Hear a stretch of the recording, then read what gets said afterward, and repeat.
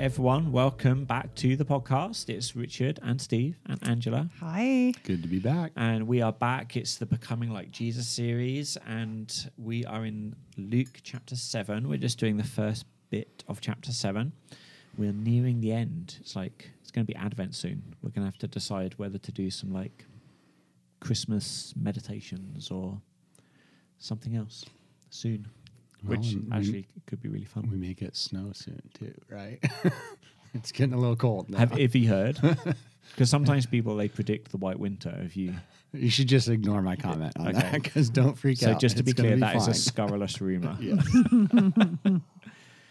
And so we're going to, hopefully you have been reading Luke, spending time in it, because we're not unpacking everything on Sundays or unpacking everything in the podcast, but we're trying to do enough, especially on Sunday, to focus on something we feel like God really wants our church, us as a group, to pay attention to. And then we're doing a bit more of hey, here are some things to help you have handholds for some of the big ideas, and then hopefully that will help you make sense of things, better sense of things maybe the Spirit's highlighting to you as you read. But before we do chapter 7, I say the story so far. Maybe I should rephrase it. The story last week. Something like that. So last week, we're just unpacking a little bit more. Jesus is continuing to sort of press in on this dichotomy of, what it looks like to follow him as opposed to maybe what the world typically, how it typically sets up reactions and that sort of thing. Like two types of people, upside down kingdom values. Yeah. Actually, and the last 2 weeks, we did chapter 6, and that is a lot of Jesus' teaching. And a shift now is we're sort of back to the action in chapter 7. Yeah, so that's a a little difference narrative. as well. Here's what's going on, the action. So I'm sure some of the chapter 6 stuff, those themes of this is the kingdom type person, we'll keep referring back to, because the way Luke writes, he kind of built tension where Jesus' teaching gave the answers, and then what he'll do is draw on more of Jesus' actions and interactions, but a lot of it continues to example those same themes as well. So it's there's a lot going on, but Luke's trying to get across some big points. So I'm sure we'll keep pointing back to love and dependence on God and some of those things. And bouncing back and forth, these themes about the external and the internal, the heart attitude, what your actions look like to reflect it, the groups of people being the Pharisees versus the disciples, and then Jesus being the model and how to love. Yeah. So we've got kind of two interactions. So the first one is with a centurion, and the second one is with a widow. So that's all we're going to talk about today. So let's talk about this centurion. So we don't have centurions today. What are centurions, What's Richard? a centurion? No, Tell us. hey, I was asking, Steve, what's a centurion? I beat you to it. This is how it works, right? The last person. This is the podcast, the audio equivalent of putting a finger on your nose. That's right. Steve's going to break it down for us right here. So a centurion's got to be, he's a Roman soldier. He's in charge of a century, right? Isn't that the way? So 100 men. 100 men. So what would that be? Technically, it wasn't always 100, but yeah. a large group of men. Large group of men. So in our vernacular, would that be like he's in the military, he's of a certain rank. He's probably well, I'll show my ignorance. I don't quite know all the levels. A captain or a lieutenant, perhaps. So anyway, he's got some status, some power, position within the Roman army, but also, because he's Roman as well, he's got power over, he's the occupying force. Yeah, here. a Roman insider. Yeah. And more so, someone could be a legionary, but not be a Roman citizen yet. They were, serving in order to become an insider to the power structures of the Roman Empire. But a centurion is they've made their way in. Right. Another interesting thing is in the Bible, centurions are always presented as like honorable, respectful kind of people. Like they're positive examples. So there's something maybe in the ancient world here where centurions, even though they'd been soldiers or mercenaries or, like they've killed people, they're kind of, portrayed or viewed as sort of honorable men, which is kind of interesting as well. Because this centurion's going to stand out, actually, in a couple of ways. Jesus is amazed at him. Yeah. And for a good reason, which is great, because there's another time Jesus is amazed, and it's for a bad reason. That's right. And Jesus isn't amazed very often. So this is like sit up, pay attention kind of observation of the centurion. So I'm noticing in this first verse, you mentioned on our last podcast, Richard, how geography matters in Luke. Yeah. So here we have Jesus finishing all that he's been saying. The people have been listening, and now he's entering Capernaum. Yeah. So where's Capernaum, Richard? I think it's funny you say Capernaum because I say Capernaum. So you've thrown me off. Oh, okay. Capernaum. So this is actually, okay. Wait a second. There's an AUM. So I can't put it on a map. This is a place that Jesus was in and out of quite a lot. Mm-hmm, so this is. It wasn't where Jesus was from, but it seems to be a waypoint or like a home base. Jesus, him returning to Capernaum keeps coming up. Right, this is kind of the very north of the Sea of Galilee. I want to say it's in the north. Yeah. Right on the shore, right? As you hear the rustling of pages, yes, that's us looking for in our Bible maps in the back of our Bibles. Because I put Richard on the spot. Which have got really tiny writing, and I don't stand a chance. Yeah, there it is, right on the north shore, on the shore of Galilee. Yeah. Full extra smiley face sticker for Steve. That's right. He's got it. I'm trying to place it. I remember. I've visiting it. Here. We visited there, and so I'm just trying to think of where we were driving around. Yeah. And so, I remember that day well. Yeah. So it's a fishing town on the edge of Galilee, and so we get the setting of the scene. The centurion had a servant who was sick at the point of death and was highly valued by him. And the centurion heard about Jesus, and he sent the elders of the Jews to go talk to Jesus about his servant. And spoiler, he's going to be asking Jesus to heal the servant. So straight away, I can't help but remember back. This is the beautiful thing about like reading, letting it get in you as you like spot the connections. I'm like, oh yeah, didn't Jesus have a to-do with the Pharisees quite a few times about how should you value people? Oh, you can't heal them on the Sabbath because the Sabbath's more important. Like so there's something that Luke's already been doing to show us that the way Jesus values people is different. And so then it's really interesting that a centurion, a Roman, not a Pharisee, a Roman, here is an exemplar of caring for a slave. Right. Yeah, because this word servant here, I mean, this is probably, do we think this is a Jew, an Israelite, the servant? I mean, it could be any number of... Yeah, I don't know, actually. Interesting. Yeah. I don't know if there's any clues here about the ethnicity of the servant. Yeah. The centurion probably would have been someone not who'd been proselytized to become a Jew, but was one of those like in between. Like I'm not a pagan, but I haven't been proselytized, so like core to the Gentiles kind of knew about Yahweh, honored Yahweh. Yeah.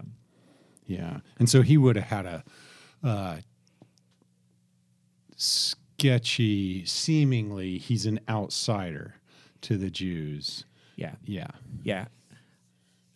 So there's something really unusual about this man. Yeah. Because the Jews, we're not going to read it all, but like as you read, you'll see they brag on this guy. They're pleading with Jesus. Yeah, they plead with Jesus. So they really care about the centurion's request. They really want to honor and like do something for the centurion, the elders of the Jews. And their way of like, oh, you don't know him, but how can we like level up your estimation of him, Jesus, so you'll be motivated to do something? He built us a synagogue. which for a like Roman occupying centurion to be the person paying for the building of a synagogue and being a patron of a synagogue, like having that connection of like, I'm for this expression of Jewish religion and culture, is highly surprising. Yeah, there's something that sets him apart. It already kind of gives you this sense that the centurion has had some sort of transformation by being there already. Yeah. Well, and he's heard about Jesus. Right. He goes, something's wrong with my servant. Well, and the thing is, Jesus' public ministry has not been going on for that long. Right. So it's not the centurion heard about Jesus and built a synagogue to get his servant healed. The centurion heard about Yahweh, the God of Israel, has had some sort of like, Yahweh's real. He's the real deal. I'm going to build his people a synagogue. I'm going to honor Yahweh and honor his people. Yes. And then he's hearing about Jesus. And I mean, we don't know all the details of like all the things he believed about Jesus, but we know some of the things so he's heard about Jesus' power and he's heard about Jesus' authority. Or he's heard about some of the things Jesus is doing and has recognized those things in Jesus, because those are the things he vocalizes about Jesus. Like, I believe you have power to heal. I believe you're able, and I believe you have authority. You know, and there's something about really interesting about the centurion where he's done all these great things for the Jews. And what to him would be an itinerant rabbi, he says, man, I'm not even worthy for you to come under my house. Yeah, there you get a sense of this humility. Yeah, and almost I can't help looking at the other side of the page and thinking about these Beatitudes. And he just talked about the poor and talking about humility, the hungry, and all this. And here we've got a guy that's expressing this. He clearly has power himself. And he's not enforcing his power. He's saying, hold on a second, there's something different about you that I've heard about Jesus, that I'm not, you shouldn't even come into my house.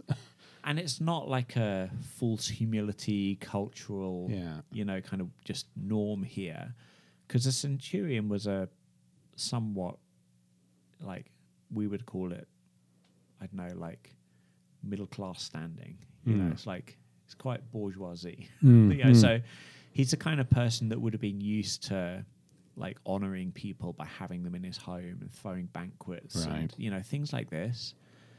I can't help but wonder, as someone who's like in between cultures, I'm a Roman and trying to be a good centurion, but Yahweh's a thing, but I'm not a Jew.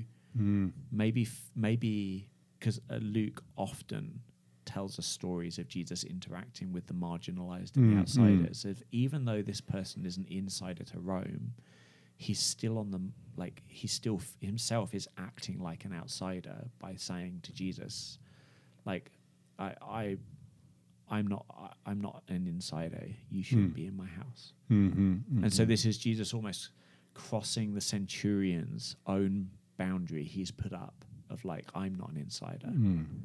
And Jesus then still coming and healing the servant is like Jesus crossing one of those boundaries to reach someone who's the outsider. And which is a big theme in Luke, by the way. If you'd like keep spotting those marginalized people, like women, widows, the poor, tax collectors, And I like how he talks about that he recognizes Jesus' authority as one who has authority over his own soldiers. He recognizes the authority of Jesus and the power that he has in order to heal. And I guess, how would he have been able to recognize this apart from God opening up his heart? Yeah, I think so, because he would have heard Jesus has power. But there's something where he's recognizing the divine nature of Jesus' power, of like, you don't need to come. You don't need to be present. You've got divine authority. Just say the word. Mm-hmm. Just say the word and do it from there. Yeah, that's really good. Well, and is he even asking here? Because they're asking on his behalf, right? The elders are asking on his behalf. He's just basically saying, "Hey, you can't come under my roof." So he's sent the elders. So he's initiated the request. So he's exercised the faith, but it's like a cautious faith. There's some interesting, there's humility, but I wonder if there's a kind of, I don't know.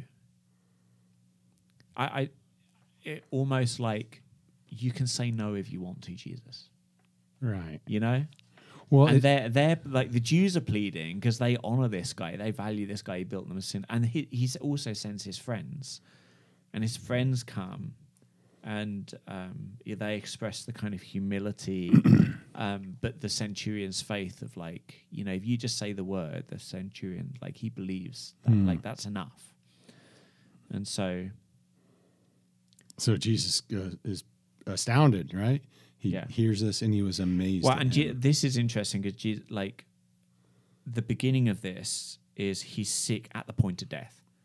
So we've got, like, the blue lights are flashing, the ambulance is outside the house, like, the paddles are out to resuscitate someone. It's like, it's that kind of moment of like, oh, we got to like act now. And Jesus actually like pauses and says, like, he marveled, turned to the crowd following him. Yeah. Like, he didn't just say to the person next to him as he continued rushing towards the house, kind of thing.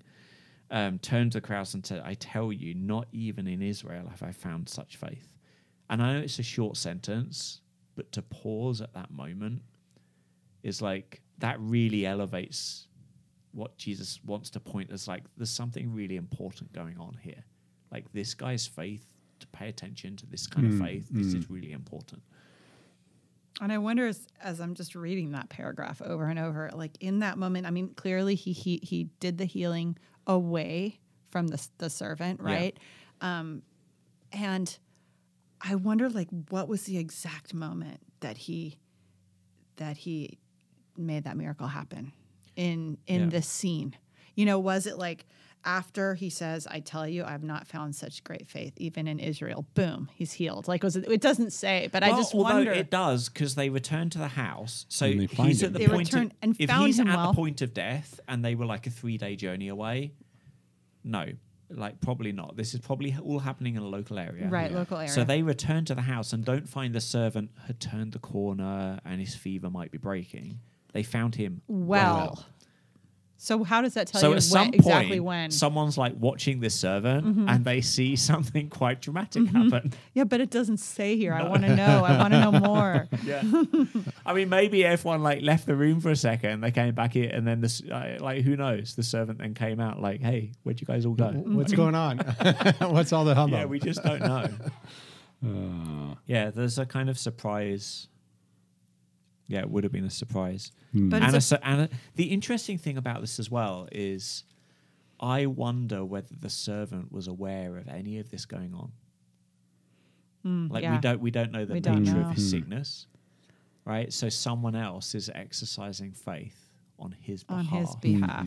And then he experiences healing. Oh, what does that remind you of? So we're like, what's that like? Yeah, that points to Christ on the cross. Yeah, all right. But I think this is just a picture of God's grace, his mercy, his power, his sovereignty. Yeah. It's all right here. Yeah. His and the Jesus ability being able to heal at a distance is great, because Jesus is at the right hand of the Father right now. But that's not a problem. He can still heal He can still do that. Yeah. And his ability to see hearts. Yeah. You know what I love? Honestly, this verse 6 is just always, it's so simple in here, but so Jesus went with them. This notion of Jesus always stepping into the brokenness, but he just, who knows what he was doing, what his agenda was in the meantime, but he sort of pauses and steps into it. And I see that always, like, where Where am I? That's such a pattern in actually all of the Gospels. Jesus like interruptibility. He's like moved by compassion. Just where there are needs, they have a big influence on what Jesus does. And what it reminds me too, always when I think about this, is,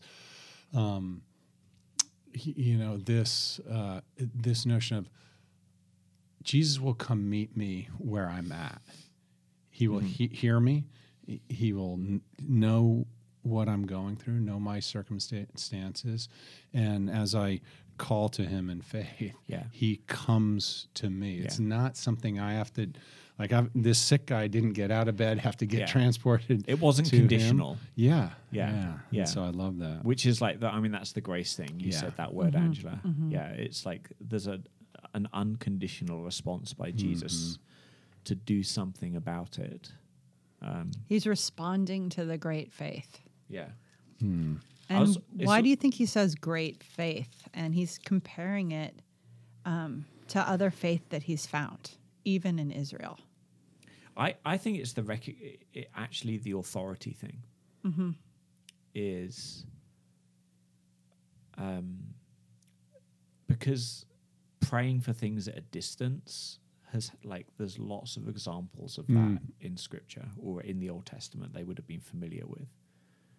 And so I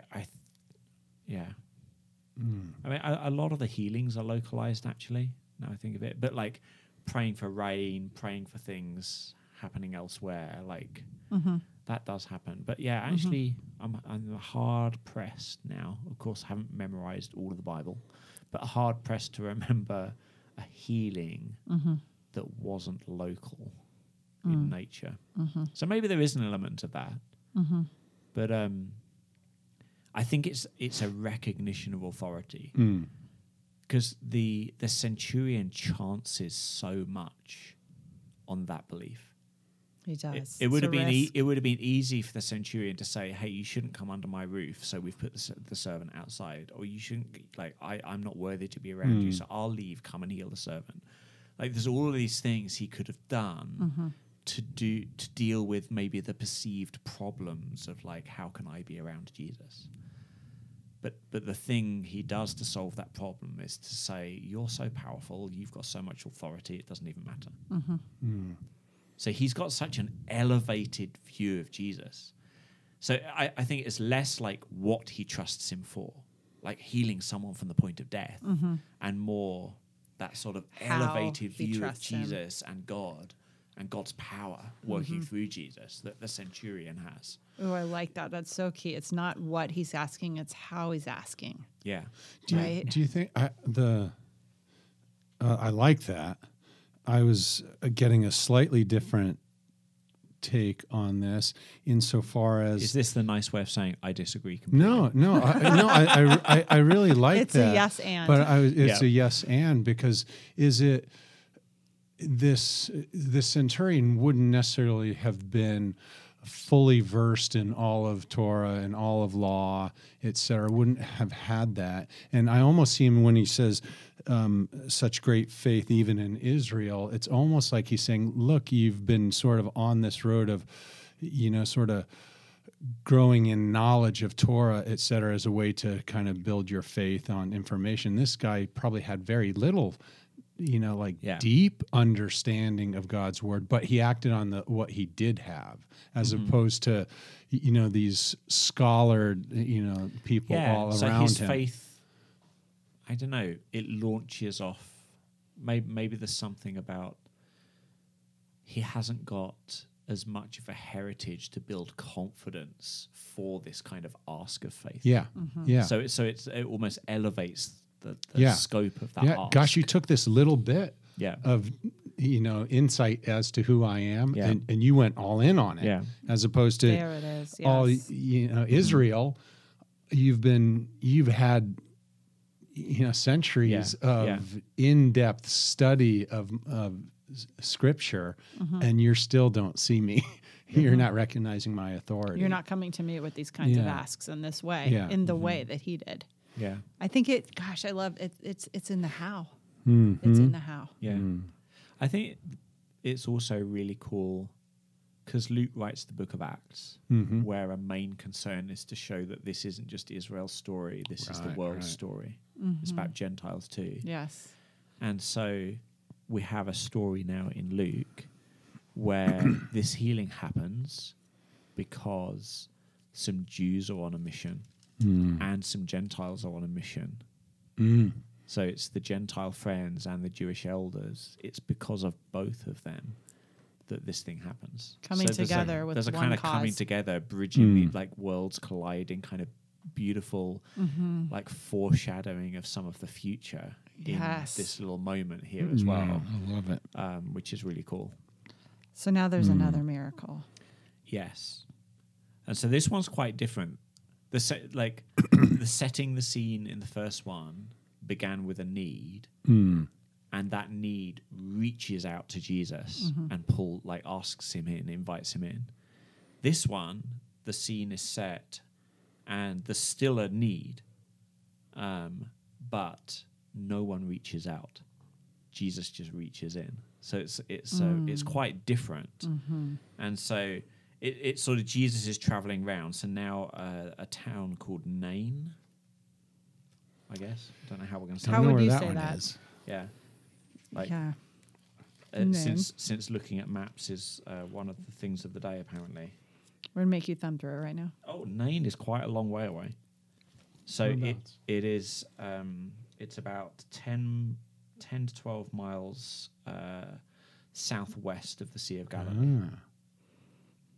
Okay, I see that there. Yeah. Yep. So quite a long way away. So he and his disciples are there, and a great crowd again, which is, I don't know, it's worth remembering that. Sometimes I think we have, maybe this is just me, like a picture in our head of Jesus and the disciples pottering around, and like this happens in a corner, but it's really cool, and this happened over in this alleyway, and it's cool. And it's like, no, Jesus is like got crowds, people, all the time. Lots of people. Everything is. It's almost like media attention. Like there are camera vans, there's helicopters overhead, like all the time. A sea of people. Everything's really being seen and done and said publicly. So, and as they drew near to the gate of the town, so they're going in the town, probably because this is what Jesus is doing, going from town to town, teaching in the synagogue and healing the sick and proclaiming the kingdom of God. So Jesus is going. So Jesus, we kind of know from his pattern. Which actually we didn't say this. He was sort of interrupted in the centurion story. But here again, he's being interrupted. So Jesus is on the way to do the thing he's going there to do. And then as they're drawing near the town, there's a man who's died being carried out. He's the only son of his mother, and she's a widow. And there's a big crowd with her. So there's a funeral happening, basically. And I don't know, so it sets the scene of a need. But in this scenario, like, where's the faith, right? Right. Where's the, never mind amazing faith, but just faith. Like, we don't get any indications that anyone in this funeral procession saw Jesus, knew who Jesus was, wanted to see anything happen. They are just... And even if they did know, the picture we have is just of them focused on grieving. Like they're focused on the sadness and the pain and the loss. Because what's happened, like the amplification of this not just being, oh, death is tragic. Like any mother having to bury a son is like doubly tragic. And a widow. It's her. Well, so why is a widow significant? So it's her only son. Right. So it elevates it again. And a widow. So she's basically destitute here because if her husband's died, you know, her livelihood is dependent upon her son now. You have no economic or social stability without a male in the ancient Near East. So this was her life. Her is just life over. and her son's life over right now. Now she's a beggar, effectively. And then it says, so she's dealing with like the layers of grief, like the amount of things she's grieving at this point. Yeah. Yeah. It's beyond, just amazing. Yeah.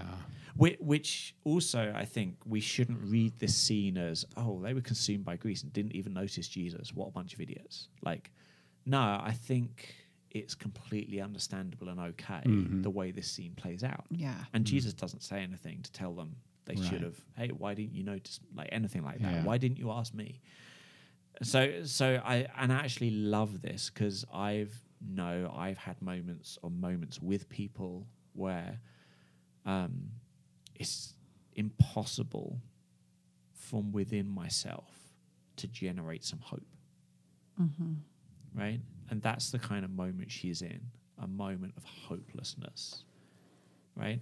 And Jesus sees, he has compassion, and he speaks to her and says, don't cry. Yeah. I'm like, he's going to heal her. That's going to like heal, the son, which is going to be beautiful. But there's something simple and so beautiful and powerful about this, that Jesus, he interrupts his journey because he sees, he understands. He's like, her concern becomes his because he's motivated to do something, not because of his concern, but because of hers, because of her life, her pain, her need, her grief. And so he's that having compassion, being moved by compassion, is like empathy that compels action. It's like such deep empathy Jesus has. And this is the classic we have a stereotype of like Western males. So it's like, well, let's solve the problem. Yeah. So if you've ever wrestled with that and like what compassion and emotional health around grief is, like Jesus sort of rather than solving the problem, actually interacts with her grief. You know, and it's interesting because, you know, in the healing of Lazarus, Jesus joins in weeping. And like, I don't know, it doesn't say. So we don't know what Jesus did here. But, you know. Well, but we see a pattern of, just like you're talking about, I think we see this pattern throughout. His default position response is always compassion. Yeah. Is just, and particularly for these marginalized. Yeah. And it's, I mean, these two stories we've got people kind of on the outside, you know, Centurion a little bit on the outside, and she's certainly, you know, as a widow now, and no son, you know, she's way on the outside as well. And so they tell different stories. Lazarus, with Lazarus, Jesus weeps and doesn't say don't cry. Yeah. Because they've already been in a dynamic of like, oh, if you could just come, maybe you could heal him. There was hope. Here, there's no hope. So I think Jesus needs to like acknowledge the grief and introduce hope. Yeah. It's so about him saying don't cry puts a question in the scene of like, why? Yeah, why wouldn't I be crying? Right? Mm-hmm. So this woman now must be like amazed because a rabbi has stopped his journey with a huge crowd following to interact with her, a widow who is the person in society who doesn't matter anymore. Like so Jesus is stopping everyone's day for someone who that crowd would not have thought mattered. And he's ministering to, at first, her heart, not just the situation. After it's first addressing, like you said, with compassion. And again, I want to read between the lines. I want to know that in the moment that he said, don't cry, how did that make her feel? Yes. That she was being seen and understood by this rabbi. Maybe she didn't know who he was. Yeah. But was there something inwardly that changed within, you know, in those moments before the healing happened? And I think really making her think like, oh, well, why? What are you about to happen? Is worth underlining. But in our culture, you know, we have especially a generational aversion to the expression of emotion. So, like, you know, if someone's crying, we hand them a tissue. It's a way to say, please stop crying. This is, like, uncomfortable and a bad thing. In the ancient Near East, like, you would hire people to cry at funerals. You know, like the mourners. So crying, totally normal, totally comfortable, totally fine, totally good. So for Jesus to say don't cry is actually quite unusual here. Quite unusual. It would be normal for me to go up to someone and try to comfort them by saying don't cry. Like maybe if your emotional expression haps, the emotional stop and you'll feel better. That's not the ancient Near East way. So Jesus is saying something unusual here. And so she's got to think, like, and I love the like being seen. I think that is just like epic in this scene. But then like has the question, and then Jesus, like he doesn't say anything else. He walked up and touched the funeral bier, which is unclean. Yeah. For any Jew to touch, let alone a rabbi. Let alone a rabbi. Yes. So he's breaking taboos, you know, like just shocking people to touch it. And then everyone stood still with probably like goldfish mouth, like jaws on the floor. Yeah. And just says, young man, I say to you, arise. The dead man sat up and began to speak. And that would be amazing enough, right? But I think the centering on the woman and Jesus wanting to minister to her and her feel like God sees you, God's caring for you right now, is he gave the young man to his mother. Yeah. Like the reconciliation. The restoration. Yeah. Like, because there's something about this story which is like, wow, Jesus healed someone from the dead. Jesus is really powerful. That's definitely a conclusion. Like, that's a takeaway. But there's something really unique about this story where Luke is able to show us like Jesus' ability to see someone who everyone else thought didn't matter, who had no hope or source of hope. And for Jesus to like draw close to and just change the narrative of those deeply like hurtful, painful, grievous dynamics of having become someone who doesn't matter, like having become someone who wasn't worth seeing, who had no hope. Like to have all of that turn around in a way, like, I mean, I can only imagine, I don't know, if I didn't know Jesus, like if I came into church with a dead son and someone healed them, that I would kind of melt to the background and the crowd would look at the healer and the son. Yeah, this really but reframes Jesus the is story. like, this is not about you, crowd. Yeah. This is about me and this woman. Yeah. And I think like Jesus is, he's not showboating. He's not doing this for attention. He's not trying to go like, here's a viral clip of me healing a son. This is about him having compassion on this woman. Yeah. And like everything else in the scene melts to the background. Yeah. And there's something about like, this is love. Like that ability to be attentive and focused and like give yourself to where someone's at. And like Jesus, he does this in like such a profound way here. I find this so endearing about Jesus. And I look at also I think of all the ways he could have done this and why did he do it this way? He carries out the healing by touching him, a very unclean thing to do. And then he commands with his word, young man, I say to you, get up. So that's that authority theme it's again, authority right? theme. It's also a participation theme of the of the young man. Being asked to do something, being asked to also participate, to respond. There's a response part to this that we've been talking so much about the woman and the mother and her heart, but the dead man, because this will be his testimony too. And he's going to be going on to care for his family. He's living with a new purpose now, being healed by God, and what that might look like for his life and his testimony. I'd love to hear that story someday. Yeah. you know? Yeah. And then we get the, I guess, influence of this on the crowd. So fear seized them, which, yes, if you see someone raise the dead, that's going to give you the heebie-jeebies, right? So I think fear's like, this isn't like, oh, it's fear of the Lord. It's like the nice kind of fear. It's like, no, I think they were actually like, what the frick is, like, this is kind of scary stuff. Yes. But they also glorified God.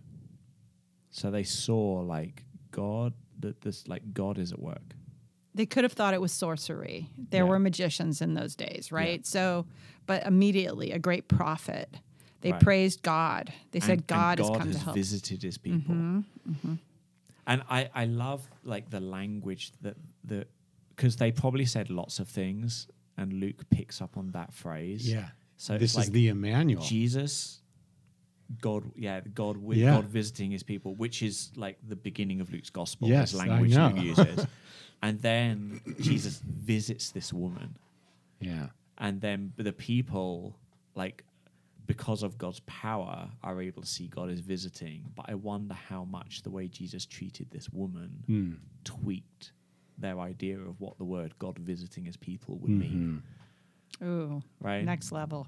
It's sort of interesting what they've just... Because what they watched was a very abnormal thing, right? For a rabbi to pay attention to a woman, touch the unclean funeral pyre, on multiple accounts. Like all these things. Yeah. Like every time, like Jesus stops, goes to the woman, touches the funeral thing. You know, it's just like the instant breath from the crowd at every stage. The boy raises it and becomes alive. Yeah. And no wonder that they were all filled with awe. Yeah. You know, like, of course they were. Understatement. But that second part, and praised God for it. There it is. Yeah. You know, there's somehow, and you see in this sort of this, you know, whether, like you said, this young man's recognition of God's authority to do this, of Jesus's authority to do this. Mm-hmm.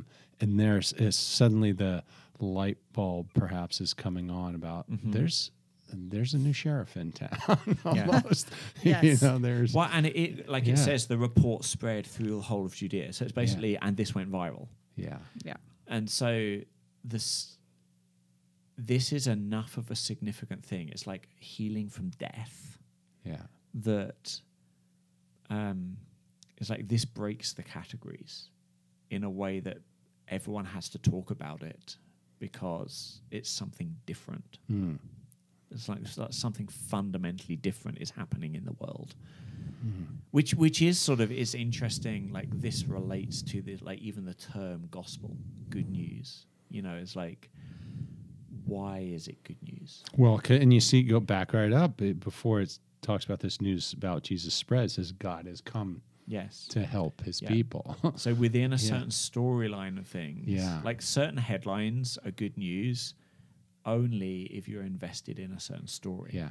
Right. So it's just sort of interesting that this report spreads, and I think it interacts with the sort of messianic expectation of people, which is going to create opportunity and hardship for Jesus, because people have got some wrong expectations as well. So this report spreading here is a little bit of a watershed moment of like some dynamics are going to change after this as well.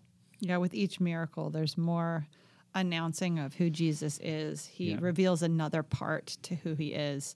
And sometimes he says, don't tell anyone. This time he didn't say that. And the news spread throughout Judea. How could anyone keep that a secret, raising someone from the dead? Yeah. But it's going, the message of Jesus is going viral. And it's exciting. I love the way Luke kind of incrementally lays out these miracles to demonstrate his purpose. I think there's like an object lesson in the kind of God that Jesus is, that God the Father is. This shifts our interaction with people as ambassadors of Jesus from, I'm sort of making up a hypothetical here, but like the sort of, well, do you believe in Jesus? Like, have you prayed to accept Jesus? Because if you have, maybe we could pray for you to be healed. Do you know what? You don't know this, but God loves you and wants to do something because he sees your pain. Yeah, very different. Right? Very different. It just, our ability to approach people with confidence that God sees and wants to do something is elevated by this story. And and it's almost, it shifts from, does that person have faith? Will they ask? Could I get them to ask? To, I have faith. This is the kind of God Jesus is. I'll ask. You know, or even I wonder how many times in history Jesus has just been moved by compassion and done something. You know, but it's just sort of interesting, the like that word grace again, the sort of unconditional nature of Jesus's utilizing his power to heal. I love that. And it's just like the way that he speaks to the heart and addresses the heart, and how we can do the same when we share with others what we know of Jesus, and how we've experienced him firsthand because he sees us and he knows us, and we can speak that kind of truth into someone who maybe has never been seen, never felt like they've been seen. When you speak to others with the matter of the heart, doors open. Yeah. Yeah. I love that. It's that simple, those simple words of like, God sees you, and it doesn't matter. He sees your pain, period, whether or not the condition of, where you stand in terms of your relationship to him. Anyway, he sees you. We don't know this widow, if she was, what her beliefs were, but it doesn't really matter. God still saw her, and he sees people in pain, sees people as individuals where they're at. And so that message of God loves you, he sees you. If you believe in him or not, he does. Yeah. I remember, like, here's a practical thing. I remember being affected by like this story and some others like it, and thinking, sometimes we go up to people and say, "Can I pray for you?"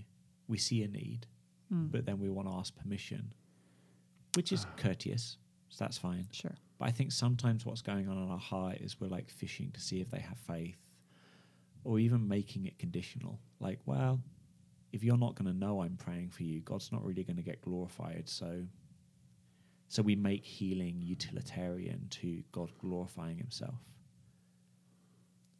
And there is a pattern of like God heals, uses his power to like confirm who he is, to reveal who he is, to get people's attention, to draw people close, But also God does it because he just actually wants who he is, to make the world better. Yeah. And so it's like, you know what? And it is courteous. Like, can I pray for you? But if you just know someone's not going to want you to pray for them, then just pray for them. Yeah. Don't go, anoint them with oil and stick a hand on their forehead. Just like pray for them. And so just being stirred to think like, oh man, I want to grow in compassion, feeling like I wasn't very good at it. I was like a new Christian, like early 20s probably. And so I would like sometimes when I would pray in the evenings and lived like in a city, I would just leave the window open and you would hear like shouting, screaming, a bump of cars, sirens, and just asking God to allow, like, to reveal what could be happening and to pray.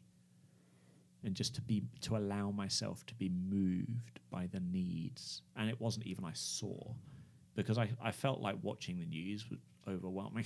Right. I've always struggled with watching the news. But just what I could hear, That's powerful. And it's a sort of, and I would say that like deeply grew me. And it's a sort of interesting thing in this story. I think it helps me banish any lie that God doesn't see me or isn't interested in me or anyone else. It elevates in me, it stirs in me faith and expectation for Jesus to move. But it also shows Jesus' compassion in a way that, like the last chapter, love. Yeah. And makes me think, okay, I got some growing to do. Like, would I hear a need and be stopped and compelled, not just to pray, but to cry? And would you stop everything in your tracks? Yeah. And the answer was a clear no. Yeah. But creating space for a practice of praying for needs and asking God to move me I love it. Like, you have a heart that's moved by this. Would you share it with me as a prayer practice? Yeah, that was deeply formative for me. Very emotionally draining. Yeah, I couldn't do it for long, but I've done it a few times. But yeah, that's there's powerful. Just like a practical suggestion. Really great. Yeah. Yeah.